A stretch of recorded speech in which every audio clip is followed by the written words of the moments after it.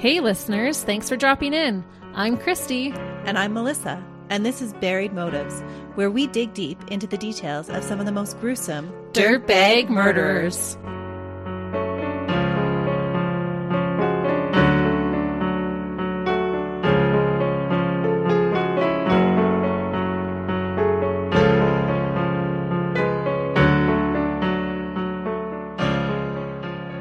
Hey listeners. Welcome back to Buried Motives. We're so excited that you've joined us today. Melissa has an interesting case for us. It's one that I'm going to put a trigger warning in for today. Ooh, we don't do that often. We don't, but today we're going to be talking about the senseless death of a beautiful 5-year-old girl. Oh no. Yeah. Those ones are always the hardest. This dirtbag that we're going to talk about today is one I hadn't heard about, but his crimes are so awful that I'm shocked it wasn't more publicized. This dirtbag committed an atrocious act so deplorable, and then he claimed he couldn't even remember doing it, let alone give a reason why he did it. Oh, that's going to be infuriating. He took the life of Precious Whitfield, and talking about a child's death is always a little bit harder. Yeah, that definitely warrants a trigger warning. So listeners, if it's too difficult, feel free to skip this episode, and we'll catch back with you next week. For sure. You have to do what's best for you. Everyone knows their limits of what they can handle each day. But if you're ready for this wild ride, let's get into it. Because the crimes against this absolute angel make Eric Glenn Lane one of the worst kinds of dirtbags. I think you have to be one of the worst to harm a child. Absolutely. Eric was born on June 7, 1971, and I believe he was the third of 4 children. And until he was in his preteens, he was raised predominantly by his father, William Herman Lane, who went by Pete for most people. There weren't any substantiated reports that I could find about his mother's involvement in his life. I don't know if she left early in the young boy's life or had passed away, but there is no mention of her past his early years. Oh, that is interesting. Mm-hmm. It can be traumatic to lose your mother figure. Right, or to grow up without one at all. There would be someone that filled that mothering role for him, though. It would be Joan Sutton that played the mothering role in his life. But she wouldn't come into his life until his early teens when she became his father's second wife. To neighbors looking in, the blended family appeared normal and were described as nice people. Eric was a self-proclaimed country boy growing up in Goldsboro, North Carolina, preferring the outdoors to school. Eric struggled in school and would later be diagnosed with both learning and expressive language disorders. At the highest tested level, his reading ability would only be that of a 3rd grader. Ooh. And this was the highest testing score. Many of the others would score well below, some even in the kindergarten range. Really? Mm-hmm. As a teenager? As an adult. Wow. Academics weren't his thing, and he would eventually drop out of school in just grade 8. Aw. Shortly after dropping out of school, Eric left home. Living on his own, with no real purpose in life, Eric began to drink excessively. And he was a violent drunk. Almost like the alcohol encouraged him to exert dominance in a world where he had always felt really small. The lack of supervision, the alcohol, and the rage were not great combinations. They never are. No, they're not. But Eric tried to find a way in life. Despite his lack of formal education and drinking problems, Eric would eventually settle into a career and make a living in the electrical field working for his family's company, Lane Electric. He would also marry a young woman from his hometown, Jenny, and have a child. The couple had a tumultuous relationship, and Eric was physically and sexually abusive towards his wife. No way. Mm-hmm. And this often coincided with his drinking. Oh, it's so terrible. And you know what? A lot of people don't believe that a spouse can sexually assault another spouse because you're married. And that is absolutely not the case. It's not something that's talked about a lot at all. No, it's not. And it should be talked about more. Sexual abuse can happen in a marriage relationship. Yes.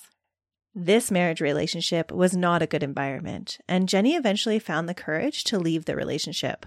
But Eric was not too happy about his wife leaving. On September 29th, 1998, he grabbed Jenny at a convenience store and forced her into his vehicle. So he kidnaps her. Uh-huh. Once inside the vehicle, he restrained her and drove her to a wooded area, keeping her there for some time, threatening her with a knife. What? Mm-hmm. And then, under threat, he forced her to perform sexual acts. You're kidding. I'm sorry, Eric, but that is not the way to get a woman to come back to you. Not at all. How traumatic for her, and just proving that much more that she needed to get as far away as possible from this wretched man. I can't imagine doing that to someone that you love. Or at least proclaim to love. That's true. Or we're in a relationship with. Right. But Eric a lot of the time blamed all of his decision-making on alcohol. Yeah, but you're choosing to drink the alcohol and you know that you're a dirtbag when you're drinking it. So I don't buy that. Sorry, nope, return. We have had this discussion many times about being under the influence of substances that you chose to take. Right. Therefore, you should be held accountable. Absolutely.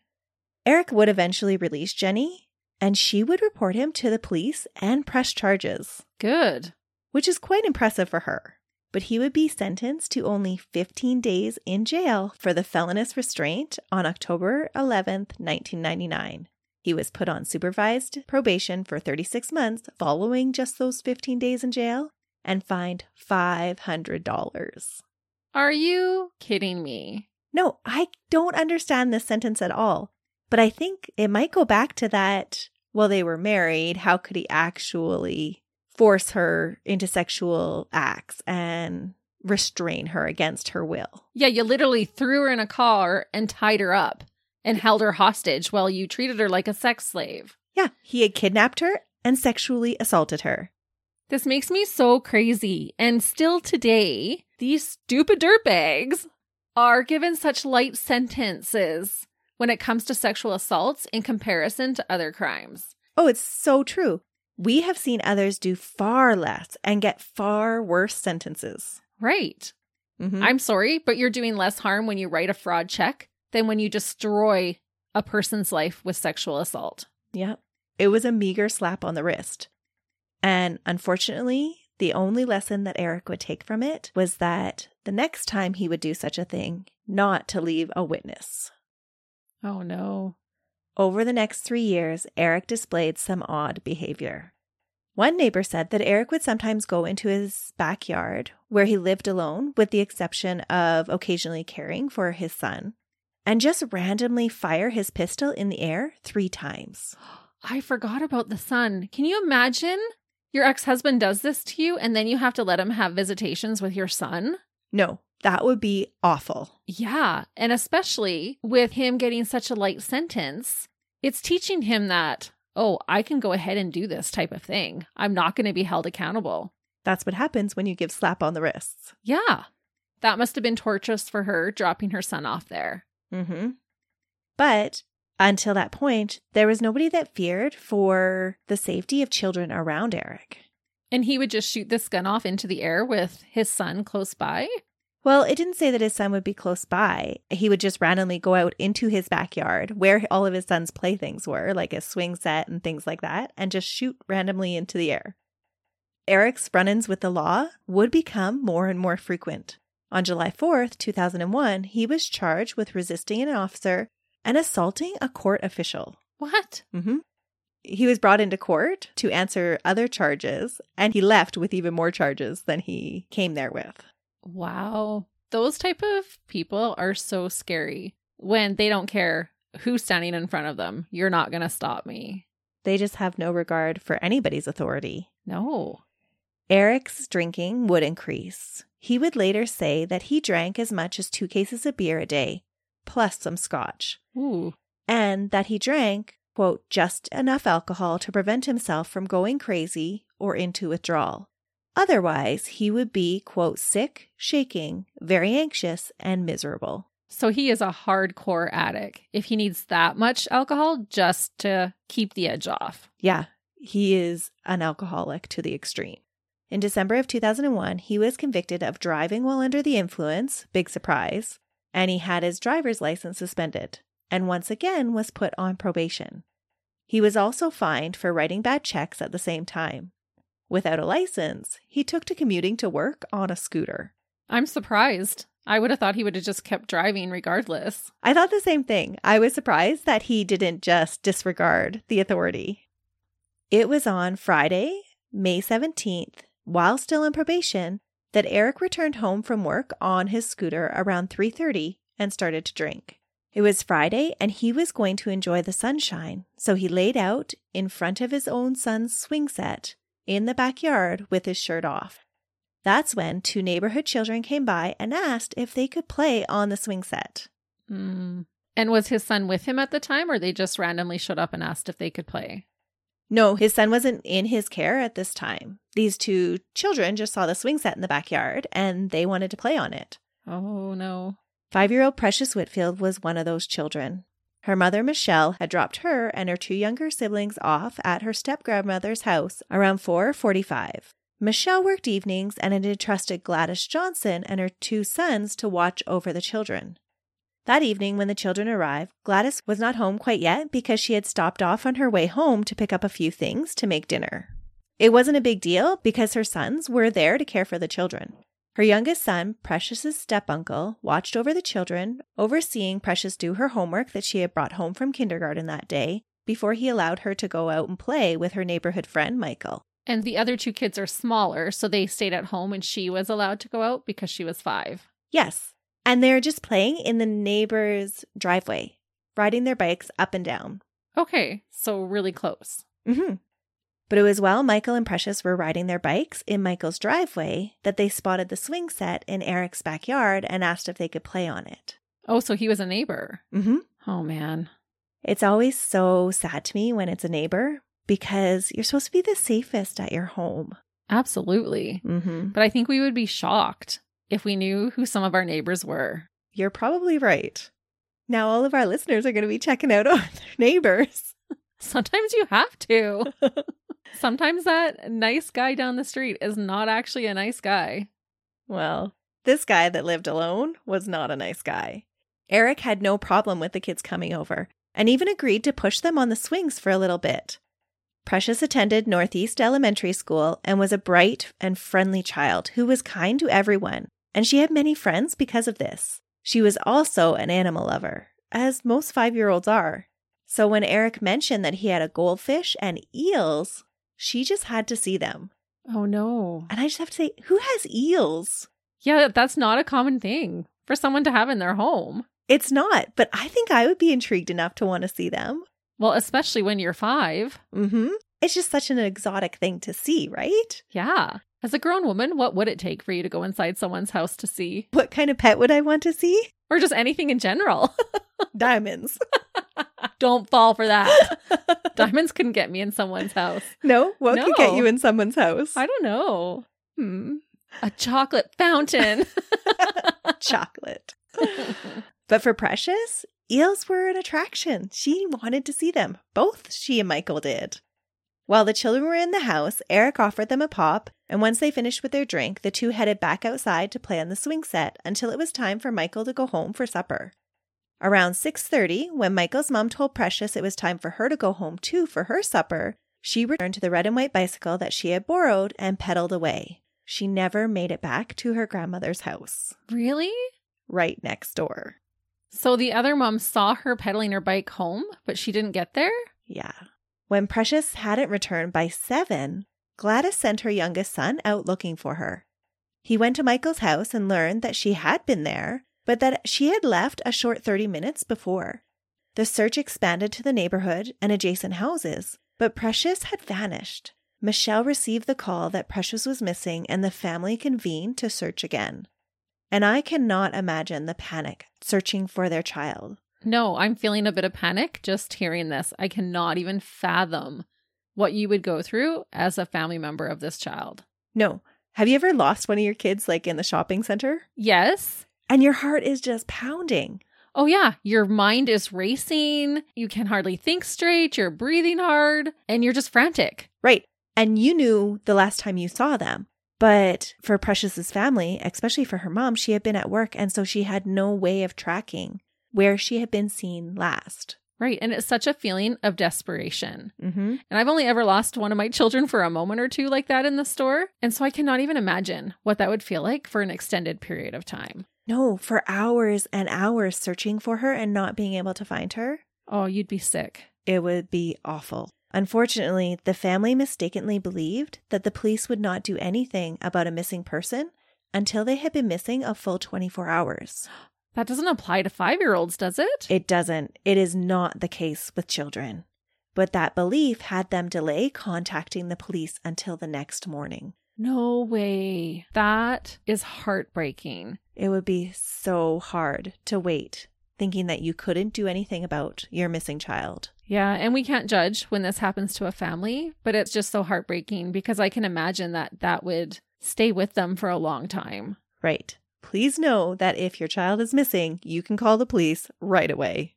Absolutely. It does get a little stickier for adults, though. Yeah, and adults I can see, but anyone in your care, absolutely call. Even if it is a grown child or someone else in your life that you know that they should be home and they're not, call anyways. Even if they tell you you have to wait the 24 hours, just call. Yeah, I agree. Just call. By the next morning, May 18th, Precious still had not been found, and the family just couldn't wait any longer. They had to contact the police, so they didn't wait the full 24 hours. The night was all they could wait. Oh, I'm sure they were up, worried, sick about it all night. The police investigation started right in Gladys's neighborhood, retracing Precious's known movements the night before. They started going door to door, and one of the first doors they knocked on was Eric's. It was not a big surprise since Eric lived only a few doors down. Oh my goodness. According to the canvassing officers, Eric answered the door in a, quote, pink long-sleeve shirt and a pair of blue jeans, and he had like red glassy eyes a little bit and a slight odor of alcohol on him. Police took note that other than a Bowie knife on the counter and a vacuum cleaner sitting in the middle of the floor, the house was extraordinarily tidy. That's surprising. For a bachelor? Yeah. Especially one who has a substance abuse problem. Exactly. Eric told police that the two children had been in his yard to play on the swing set, and he told them that the two children had gone in the house to see the eels and the goldfish in his son's room. After playing on the swing set a little more, he told police that the two children went riding back to Michael's house, and that was the last time he saw them. Police would return once more to check Eric's storage sheds for the missing child, and he told them the same story about Precious and Michael playing on the swings, looking at his pets, and then heading home. At first, the police seemed to believe Eric's story and moved on to the next house to question. It wouldn't be until later that police would learn why the house had been so tidy. Oh no. What's so unfortunate about this too is his story would have matched what Michael's mom had said, that she had collected them from there, and she would have said that she saw Precious pedaling home, which would corroborate his story that no, they were here, but they left. Right. And I think too, just the added fact that he had a child of his own would have let people think that he was safe to be around children. Yeah, a false sense of security for sure.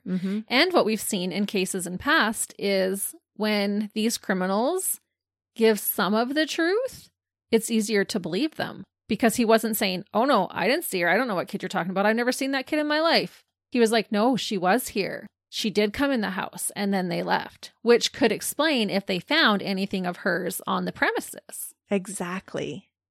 But while the police are searching, Precious's family are in agony waiting for any news on their 5-year-old. Ugh. The police's search efforts were futile, and Precious wouldn't be found until early afternoon on Sunday, the 19th of May. So this is a couple days later. It is. A local resident was fishing in Nahunta Creek and discovered Precious, her tiny body entangled in the bush, just 7 miles from her home. She was less than 1 month from turning 6. Oh my goodness. The kindergartner had her upper body wrapped in a trash bag, with duct tape wrapped around her head so that her face and hair couldn't be seen. Duct tape had also been used to pull her legs up to her chest. Oh. Deputies responded within roughly 30 minutes of the resident's 911 call, reporting the body, and the scene was secured and an extensive search of the area began. I can't even imagine that. No. And just to treat her like a piece of garbage, just discarding her in the river. I hate when they use garbage bags. Yeah. I know. It makes it that much more vile. It does. Precious's little red and white bicycle was later identified and was recovered in the nearby creek, and a blue tarp rolled up with duct tape on one end was found in a nearby ditch. A passerby drawn to the area by the search activity learned that the body of the missing girl had been discovered there. He went to the sheriff's department to tell them what he had seen while driving in the area on Friday evening. The man reported that he had observed another man with a red scooter and a basket on the left side of the bridge, along with a raincoat or something wrapped in a clump with duct tape lying about 8 to 10 feet behind the scooter. He described the man as a small to medium-framed person wearing a blue jacket and lighter shade helmet. He reported seeing the man struggle with a large bundle wrapped in a blue tarp and with a small red and white bicycle. A total of 5 witnesses would testify at trial that they had seen a white male on a red scooter or a red moped with a black basket in the area of the Airport Road Bridge near Nahunta Creek between 7:15 and 7:45 on Friday night, about an hour after Precious was last seen at Eric's home. So he didn't even care who saw him. And so when that one onlooker saw him, he was already stopped at the creek? Yep. Wow. Mm-hmm. And that poor onlooker would have had no idea what he was actually witnessing. No, not at all. I'm sure he just thought that, oh, there's somebody dumping garbage. Yeah. Police, knowing that Eric matched this description and had a red scooter with a black basket, started to focus all their efforts on Eric. Yeah, there couldn't have been that many grown men driving around on a scooter at that time. No, it kind of gave him away. Eric was taken into the sheriff's department to be re-interviewed, but he kept to his original story. He said he hadn't seen Precious after she and Michael visited the house and had returned home for dinner. He agreed to allowing the police to search his house multiple times and even agreed to come into the station for questioning, claiming he had nothing to hide. That's pretty bold of him. He was pretty confident in his cleanup, obviously. He was very confident. And it would turn into a very ironic statement because the police didn't have to search very hard for evidence. Really? Nope. Good. Eric hadn't thought he had left any evidence behind, but he was so wrong. At approximately 10:45 p.m. on Sunday night, police conducted a 2.5-hour search of Eric's residence. In Eric's storage sheds, deputies found a red scooter with a black basket and a white helmet. And that would be just the first of many pieces of evidence that police would find in Eric's residence.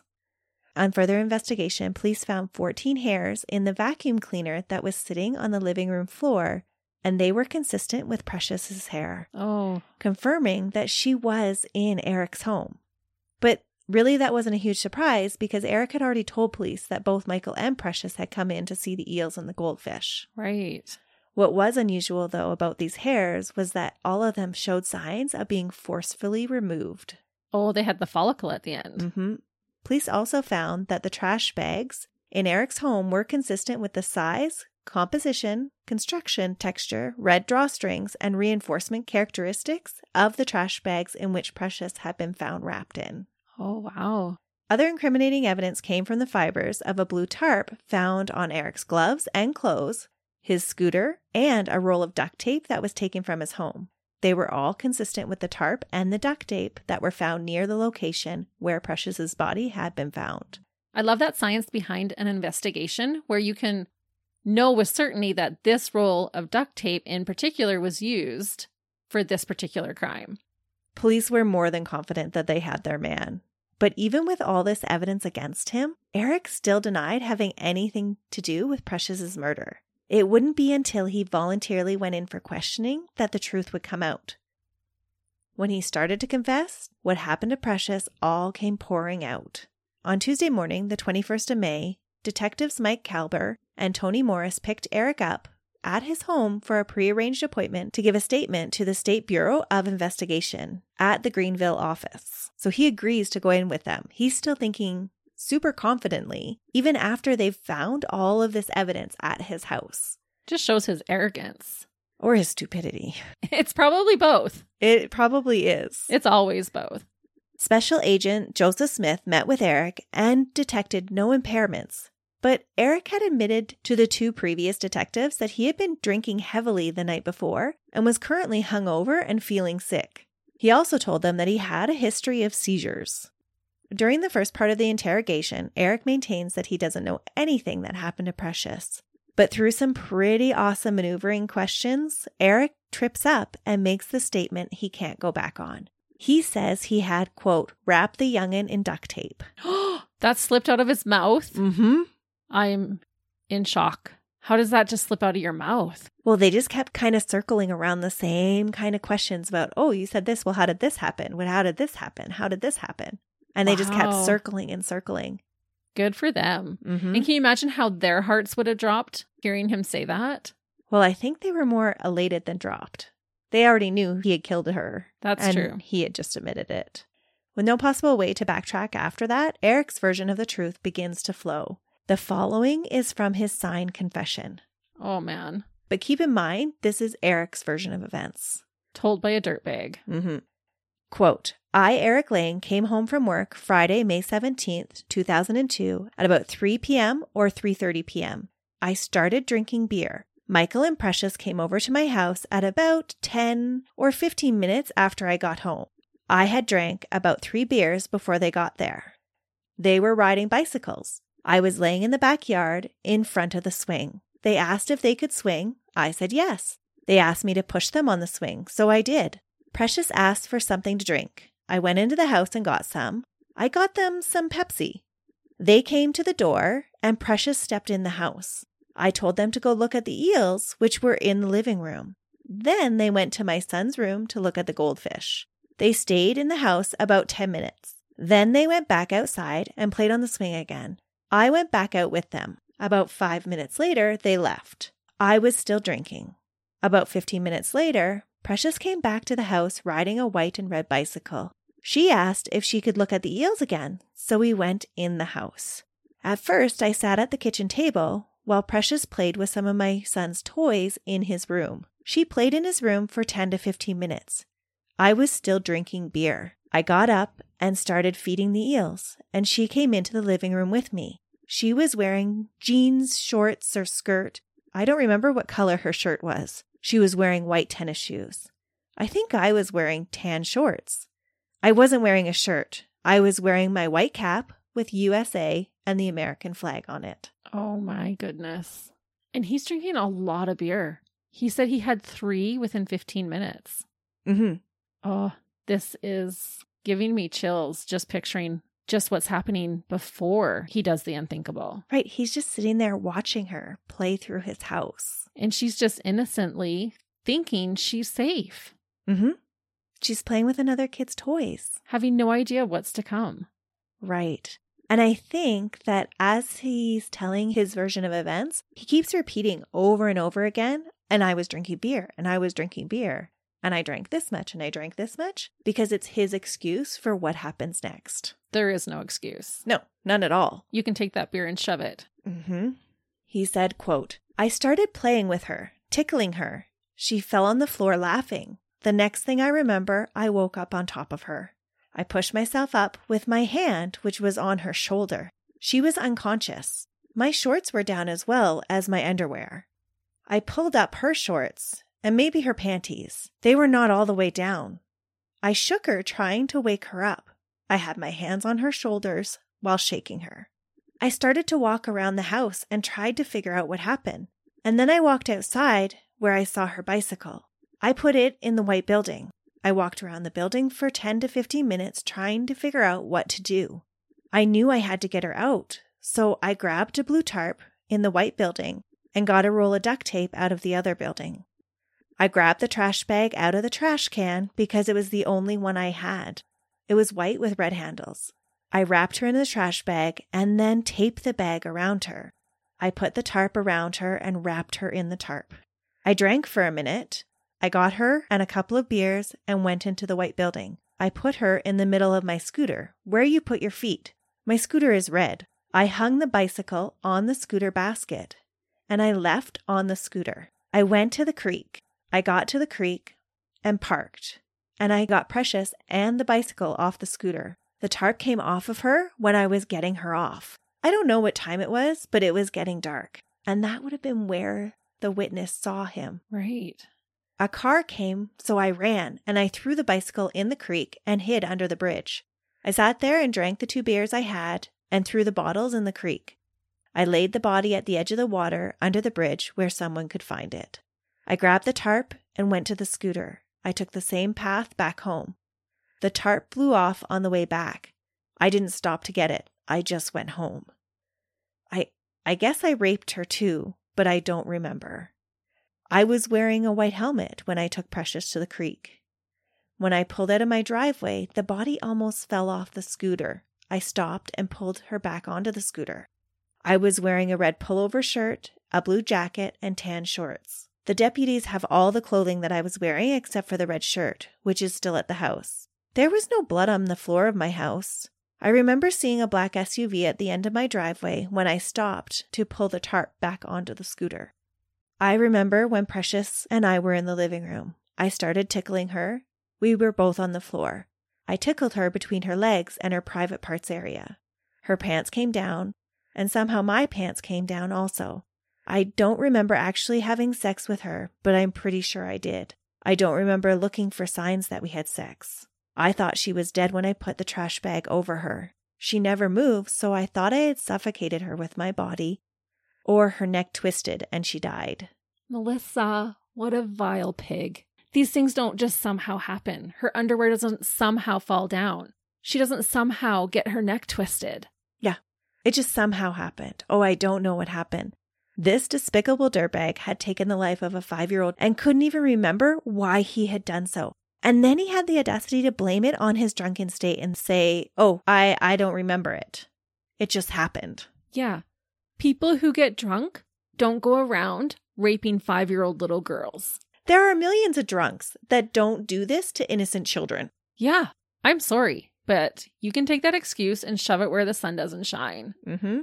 There is something twisted and rotten to the core about this dirtbag. And just almost like he's a victim of this. Oh, I was tickling her. And then somehow I tickled her in between her legs where I shouldn't have. And then somehow her shorts were down. And then somehow my pants came down. What? Take a flying leap.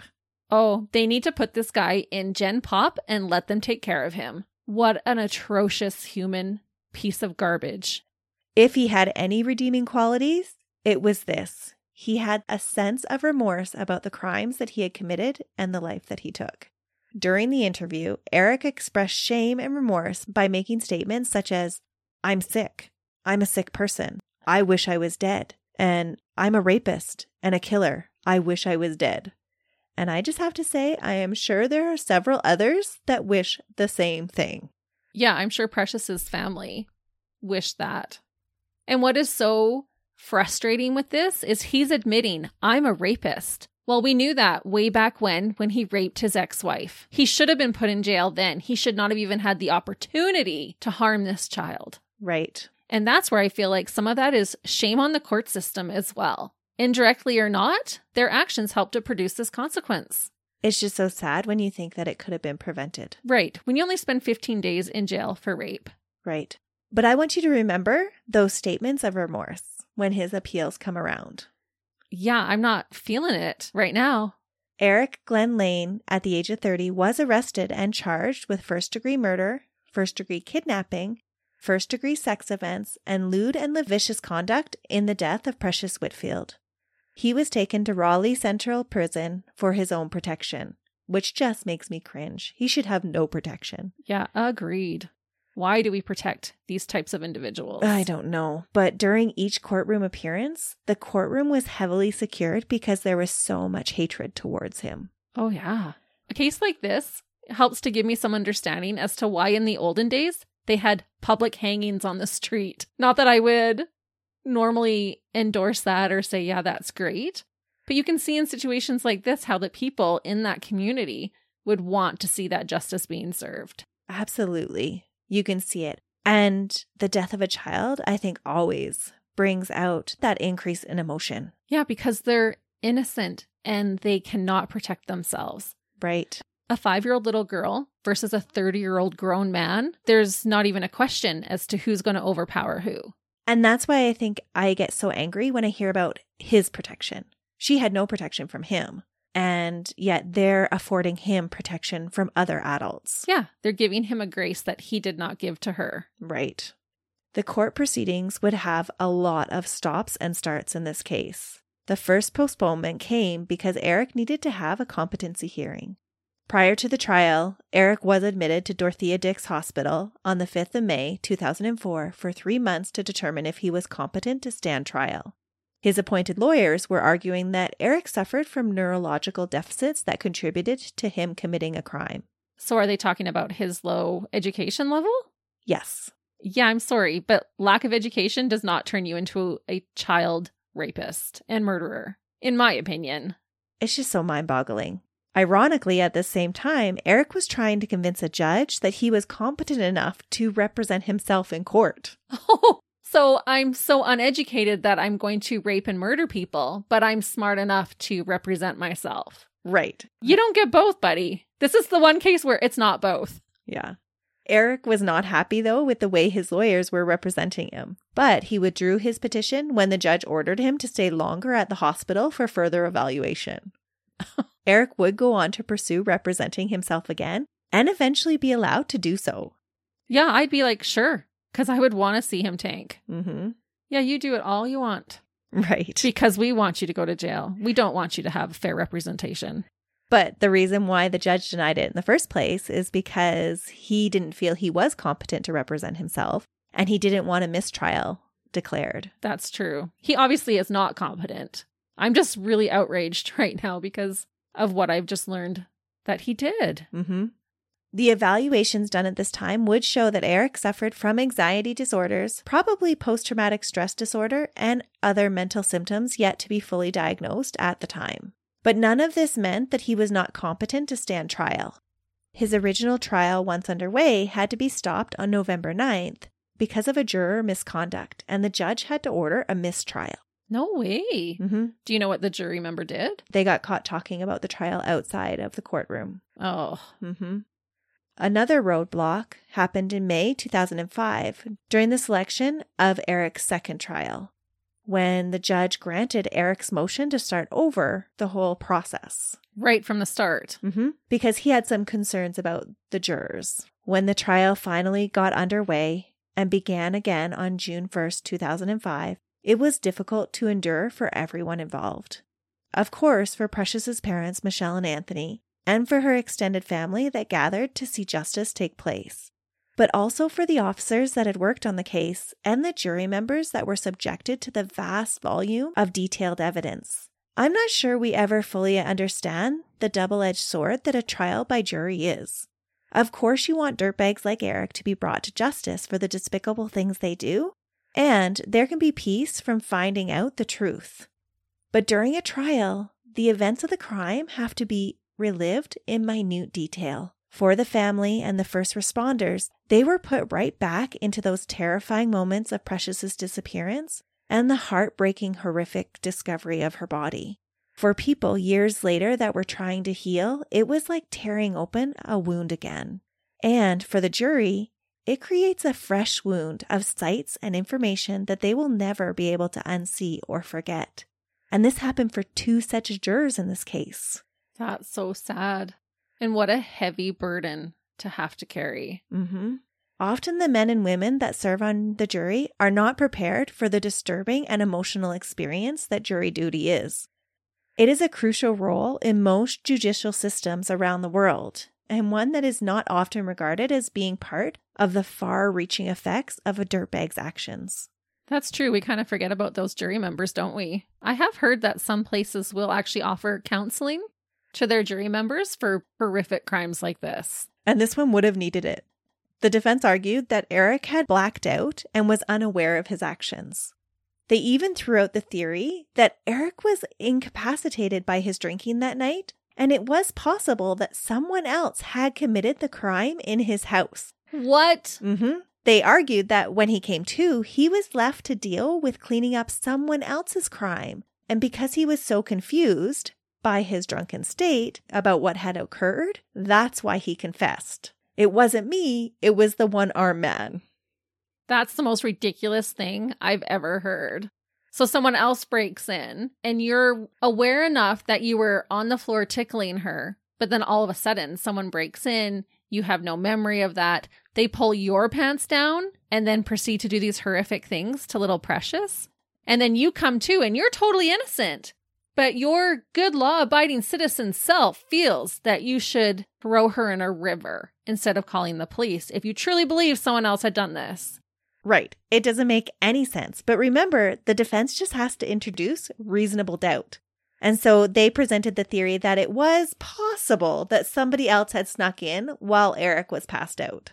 No, nobody pulled your pants down and forced you to rape that little girl. No. Sorry, that did not happen. I have zero doubt. Well, the prosecution disproved this theory with the fact that just 2 hours after Precious died, Eric had been aware and orientated enough to call his father that night at 8:32 in the evening. Police believe that this was after he had disposed of Precious's body at the creek. He had worked very quickly for someone so inebriated that he blacked out. Yeah, no kidding.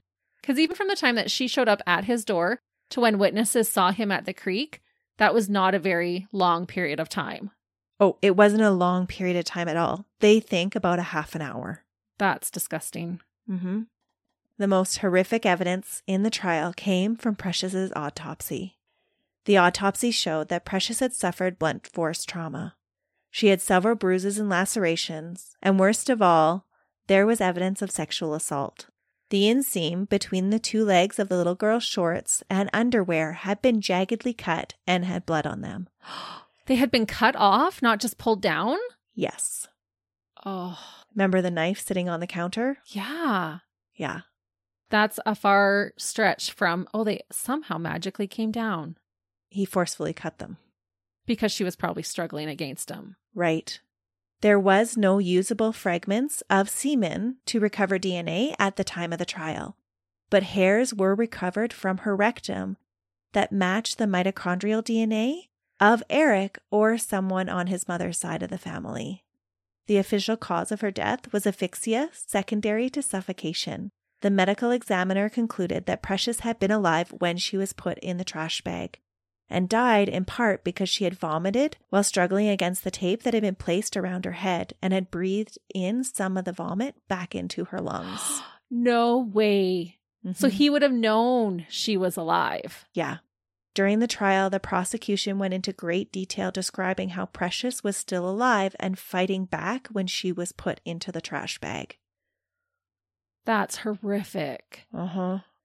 Michelle, Precious's mother, said about the autopsy findings, quote, "It was hard for me to hear that she did fight, that she did try, and she is a fighter. It was hard for me to hear that she was still alive at the time that he did all this stuff to her."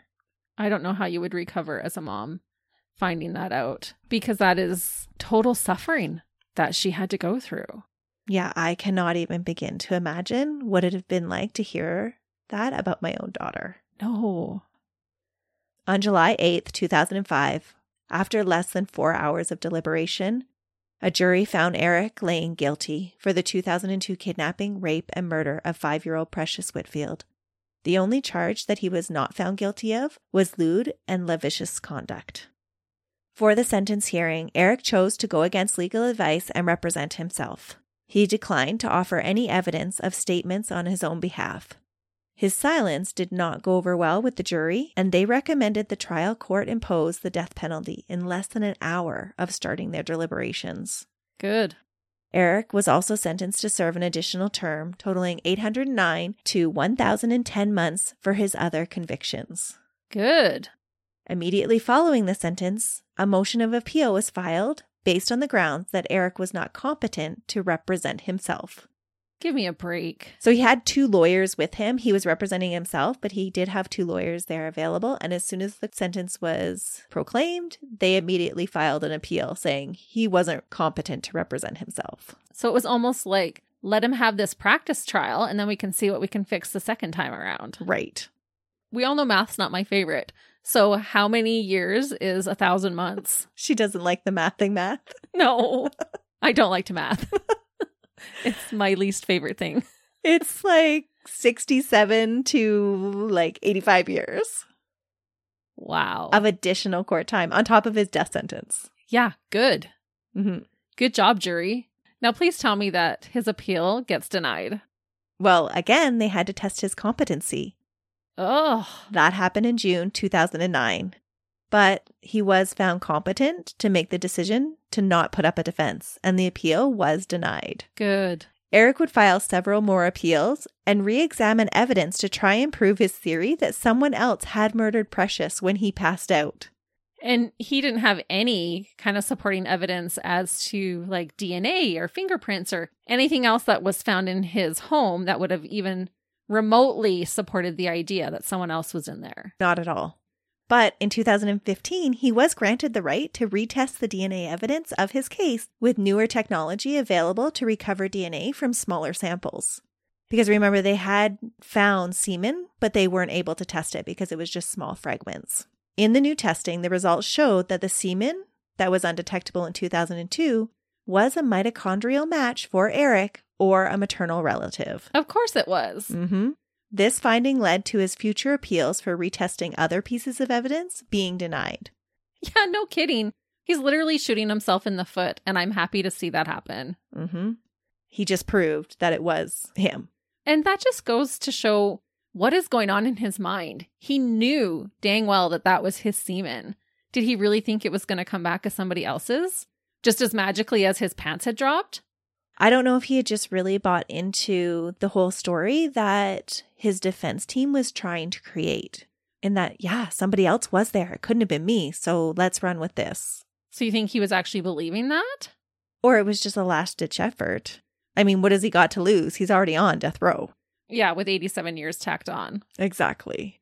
But still, that's just, I feel like, putting the final nail in your coffin. Right, but he's not going to get a longer sentence. Oh, that's true. So he's like, oh, I'll shoot my shot. Why not? Exactly. Eric was held in Central Prison in Raleigh to await his death sentence. In North Carolina, it usually takes about 10 years to exhaust all appeals and to carry out and deliver a sentence of death. Eric's appeals took longer than most, and he died of natural causes at the age of 51 on December 29th, 2022, still awaiting his execution date. That always stings a little bit, doesn't it? Yeah, it feels like justice wasn't carried out. Mm-hmm. He didn't serve his sentence. His sentence was death. Right. And he got to have the privilege of dying naturally when Precious didn't. Right. And that's what seems unjust about it. Mm-hmm. He spent 20 more years on this earth than she did. Right. And he didn't have to feel that fear or that angst walking into whatever type of execution it would have been. He didn't have to have that stressful last few moments of his life like Precious did. Knowing that it was going to be your last few moments. Wondering, is it going to hurt? What's it going to be like? Having all those natural concerns that you would, knowing that you're going to be put to death. Right. It does seem like society and Precious's family were ripped off. Yeah, it's not fair. It doesn't seem that way. But that is the case of the despicable and disgusting dirtbag whose crime was so atrocious it was beyond comprehension, Eric Glenn Lane. He is disgusting. I just can't even imagine that poor baby, what her last moments on Earth were like. No, I can't at all. And every time I research one of these cases, I'm always moved by the amount of repercussions one dirtbag's actions have. Reading about how her family had to endure the search for her and then the trial for her was just heartbreaking. And then one of the comments made by Precious's grandfather was about Eric's parents and how they had to sit through that trial and just a recognition of the pain that they went through. Her grandfather, John Whitfield, actually said that he harbored no ill will towards Eric's father or his stepmother, Pete and Joan. He said, quote, "I say to his parents, God bless you. You did what you could. You raised him the best you could." Wow. What an incredible human being. Yeah.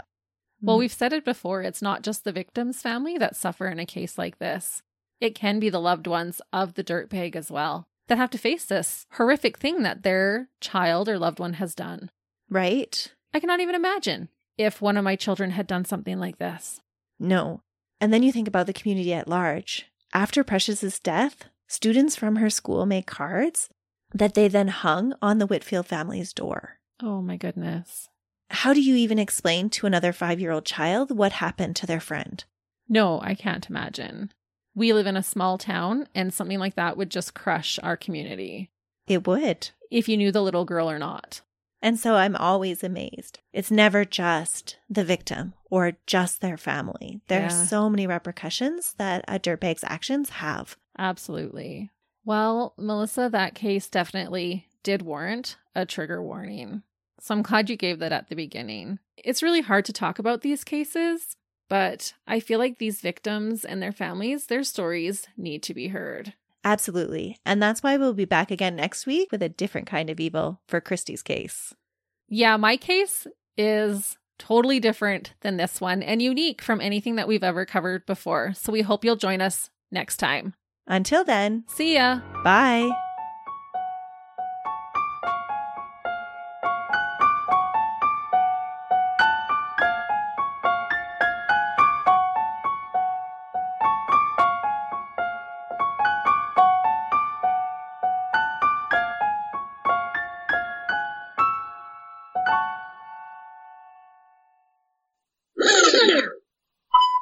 We're going to bring it this time. Consider it brought. For the felonious?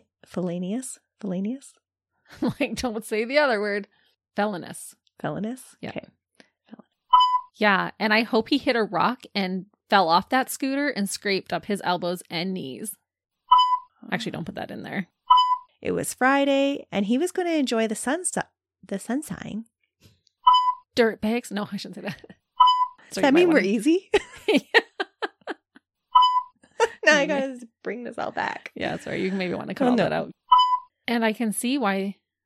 And part of the misfortunate part, and how do I say this? Like, don't put this in here, but do I call people too many names? But he is a piece of garbage.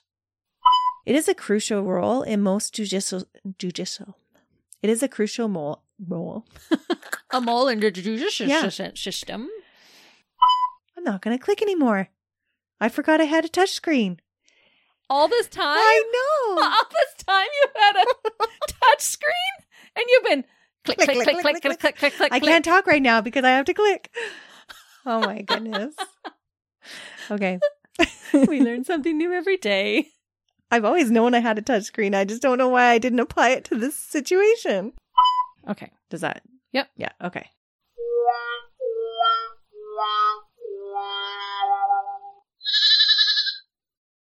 Hey, we're live, pal, and we'd love for you to come check out our podcast, Tales from the Estate. Each week, we talk about our top 5 favorite somethings. My beautiful wife, Caitlin, likes to share all sorts of random facts. Yeah? Did you know that cows have accents?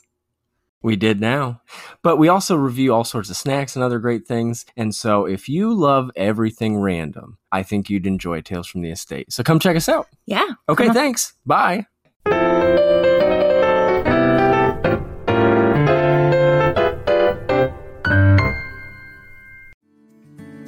Come on a journey like no other, where you will discover many roads that will lead you to a happier, healthier, and more stress-free life. And the beauty is, you don't need any vacation time for this adventure. The journey will come to you. Join Avery Rich on your very own journey into yoga. Along the way, she will demystify yoga poses and guide you into a yoga posture or short sequence, all in less than 15 minutes. You have nothing to lose but stress. The Journey into Yoga podcast. It's not for people who like yoga, it's for people who don't like yoga. Follow or subscribe on Apple Podcasts, Spotify, Amazon Music, or at averyrich.com. Another Sound Off Media Company podcast.